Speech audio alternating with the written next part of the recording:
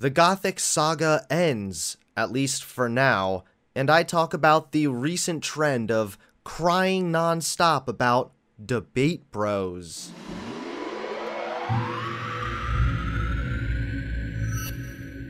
We're not done talking about Gothics yet. I acknowledge that this is a little bit backwards. We probably should have done the commentary and then the debate. But again, things happened as they did, and I assume most people would want to see the debate first.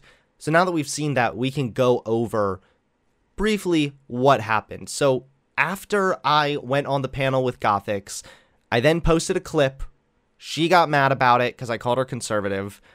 And then she went on to make this video where I get called out. So it's called, drumroll please, Dear haters, interrupting me isn't the same as listening to me. All right, let's go. I just want to preface with saying that hate speech, I am immune to it. Okay, as a YouTube commentator, I have received so much hate speech. Gothic is a grifter. She's stupid. She doesn't know what she's talking about. She got internalized racism. She hates transphobic. Whatever. I get that. So two things. One, that's not hate speech. Hate speech is not just someone being mean. Calling you transphobic is not hate speech. So no. And then what else did she say? I am immune to it. Oh yeah, it's also not a very good look to begin your video where you're like, hey, you know all that hate I constantly get? It doesn't bother me. I'm immune to it. Do I seem mad? Because I'm not, you know. Why would you ever think that I even was mad when I'm clearly not mad? And it doesn't faze me. I'm still making content. I got a smile on my face. I'm going about my day. And I think the way that I respond to hate speech should be a really great example for how I believe strong-minded people should respond to hate speech. Now, the point of this video by making a 7-minute video complaining about it while simultaneously saying you're unbothered? Isn't to debate what is and isn't hate speech. I'm just making the point that I am personally not affected by any of this. And the reason that I want to say this is because a lot of my detractors, a lot of my YouTube opposition that like making the point that I don't know what I'm talking about, I'm uneducated, I'm an idiot, I'm a grifter, I'm a conservative talking head, whatever. A lot of these people Okay, so she just said something true for a change. That was nice. all have something in common, and that is that these people consistently misrepresent my arguments, my opinions, and my positions simply because they refuse to listen. They refuse to hear me out. And I'm sure a lot of people on here that are familiar with my work, you've probably seen other YouTubers making commentary on how poor my arguments are, and you understand this. You'll see a commentator or a content creator, they'll play my video for a few seconds, pause it, and then immediately start going on a 1 to 2 minute rant about whatever it was that I was saying, because I thought the topic of discussion was racial injustice. Wait, what? How does she get mad about this? First of all, that's how a response video is made. Second of all, it makes you look incredibly dishonest because what you're essentially saying is, I'm mad that you're holding me to the words that I'm saying. It was that I was saying, because I thought the topic of discussion was racial injustice, which isn't specific to one political party. So if it Okay. and unfortunately, the mean things that people say isn't going to be the most difficult thing you encounter in life. And Because so there's, I mean, you can see here. the insidious authoritarian pressure in many education systems to Oh, make wait. Insidious authoritarian pressure. Scary adjectives. We're going to get a lot of scary adjectives from this one. my inbox were filled Wait, with this is just people literally commentating on the words that you're saying. This is like getting mad that people are holding you to what you say. No. another person to feel validated. I certainly Hey, would. it's me. You would, absolutely. And I know you would. This completely defeats the purpose of trying to understand my point when you're too busy This completely defeats the purpose of trying to understand my point while responding to the points I make. You see, you're supposed to let me explain my entire point in 7 minutes in a long-winded video before you pause it and dissect anything I've said. I also like how she's like, you should really listen to my whole arguments, while then showing a bunch of clips for like 3 seconds, refusing to play any of their arguments at all. pausing to get your word in. I could be already midway through making my argument, and you're not going to be able to absorb that because you only care about interrupting me, almost as if we're having an actual live debate. That is a form of indoctrination. Okay, wait. First and foremost, before we get to this direct call out of me, it does... This is so incredibly weak. This is snowflake behavior, by the way. Pausing my video is the equivalent of interrupting me. Oh my god. This is what people say when they're like actually unironically coping. And then they'll just interrupt. All right, let's watch the direct call out of me. Let's see. Live debate. That is a form of indoctrination. Again, another Marxist tactic. How is that Well, indoctrination? let's let her finish. She said it. Let's let her expand. The whole reason I started making YouTube videos. Dude, I don't understand. Okay. So she says she doesn't do debates. She kind of was given mixed signals because she said she wasn't going to debate me again. Then she actually ended up debating me again, which obviously you just saw. But second of all, how weak are you? You went on a fucking debate panel and got interrupted for just a split second? And you're crying about it? This is the girl who doesn't get offended, by the way. Not mad. She's not triggered. No snowflakery here. Just hyperfixating on the singular, unironically, the only time I interrupted her. For a brief minute, the mod stepped in. I stopped because I realized I interrupted her. She made her entire point, and then I responded aptly, and there was no more interruption. So, very thick-skinned, very hard to offend her. However, she's super offended that I interrupted her for 3 seconds. I got it. Okay. Said it. Let's let her expand. The whole reason Actually, I guess I've been interrupting this entire time because I'm pausing the video. Expand. The whole reason I started making YouTube videos was because I was propelled into this environment by this culture war that we're currently experiencing right now. All of this divisiveness in society and this polarization where we can't even have a conversation with anyone anymore. Instead, my opposition, my detractors would rather look for the gotcha moments. They want to find the clickbait. They want to attempt to hear. Again, if you feel got after our exchange, it's very possible that you just had bad arguments. Hear what I say. At least that's what they'll tell themselves. I want to hear her arguments. No, you don't. Because if you actually wanted to hear, you would shut up and listen. You wouldn't keep interrupting me. Is that how you have a conversation? Yes, you have conversations by yes, the person talks a little bit, then you respond to what they just said. Yes, that's called a conversation. It's not interrupt. Again, when you consider interrupting, pausing the video to respond and add commentary to the words that she is saying. Wouldn't keep interrupting me. Is that how you have a conversation in a day-to-day environment?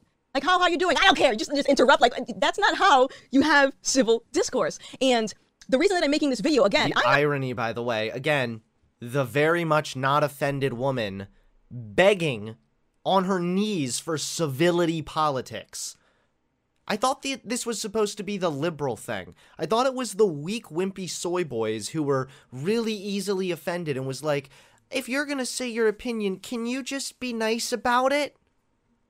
But now all of a sudden that's you. You flipped. Is this where you're politically homeless because you agree with the right on everything except that you act like a triggered SJW? Is that like the politically homeless thing you got going on here?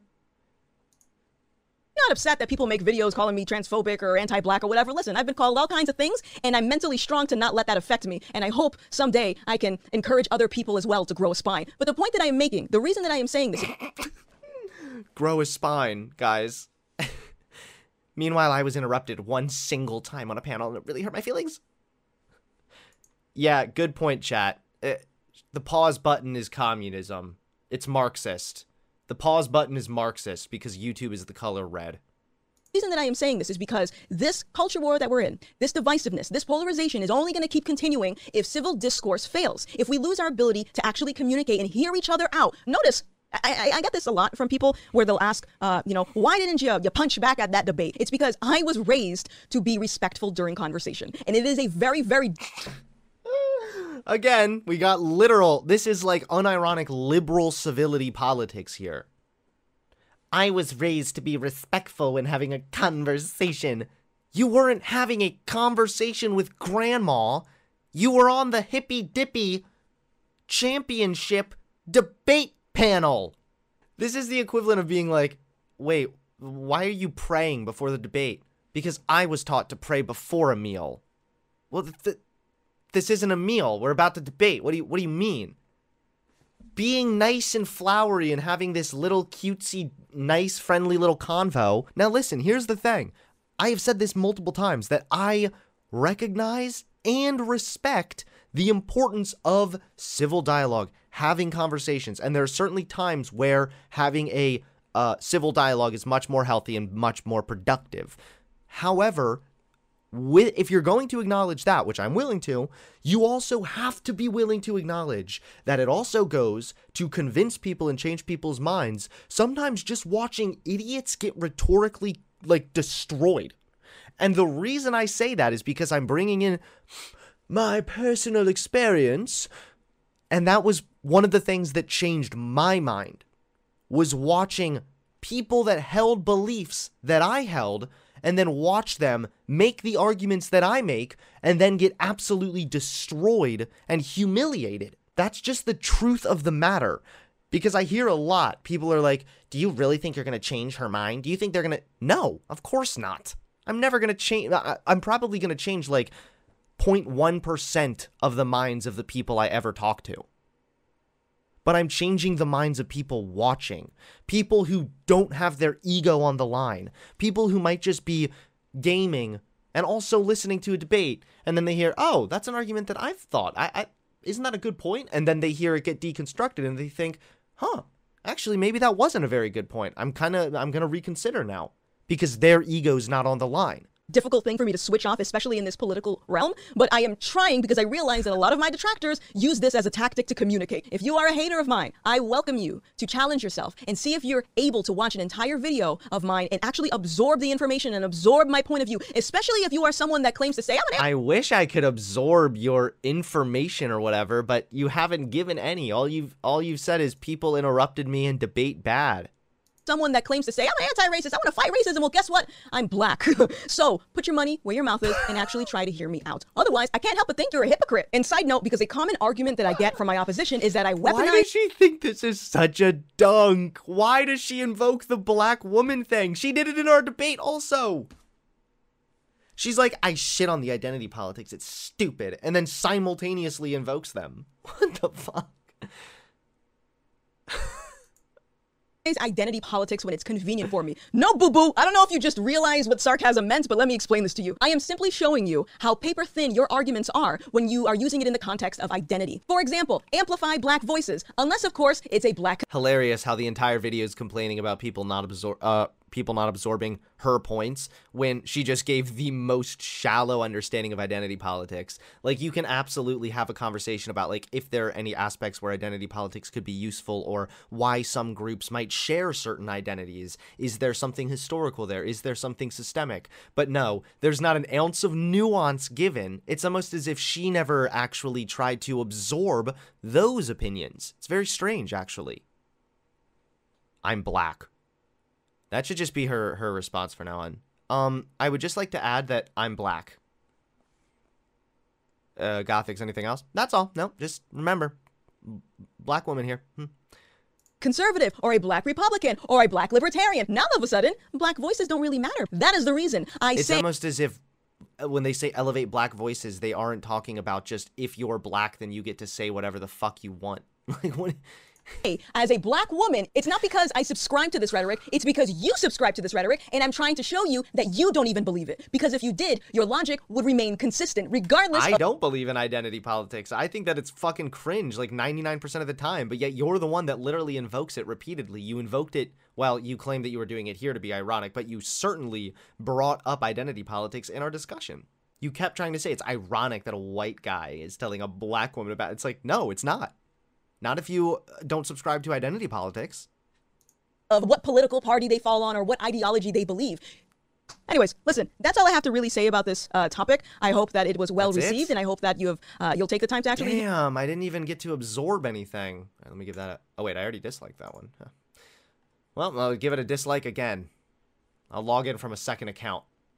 But I'm kind of thankful that she made this video at the end of the day, because it really provides a bit of a springboard for me to talk to you guys about an overall issue I'm noticing, and that is people really are complaining a lot about debate, about debate bros. You hear that all the time. Anytime you ask someone to debate you, if you actually want to have a conversation with them, God forbid, outside of Twitter, then you're like this cringy debate bro. And I really don't like this mentality of shitting on the concept of people that are actually willing to debate their ideas. There's just this constant mindset of like, rather than just acknowledging that you were wrong, or maybe you did badly in the discussion, or maybe you weren't as well equipped as you could have been for one area or another, instead of that, you would rather go on a tirade complaining about how debate is bad. So we already watched a little bit of Gothix kind of doing that, although in fairness, she did debate me again, so you know, she's obviously willing to have a level of conversation there, but I still don't like the shitting on the, like, debate sphere and everything else. But you then have people like BX Backtrack here, who are, like, massive copers. We can hear her talking about the debate sphere here as well. And you called it YouTube derangement syndrome. Yes. Could you tell everyone what that is? Yes, so it's a theory that I'm working on for why you see changes in certain bigger name YouTubers once they start to grow. And like there's a lot of really good examples of this that I'm sure you all are familiar with, but I won't name names or anything like that.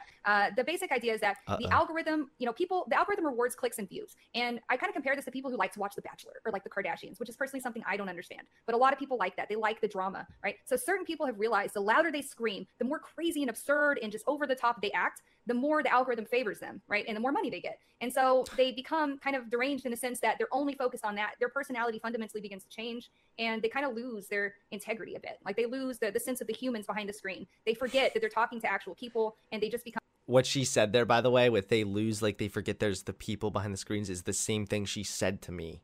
She sent me like a private DM asking why it was so hateful.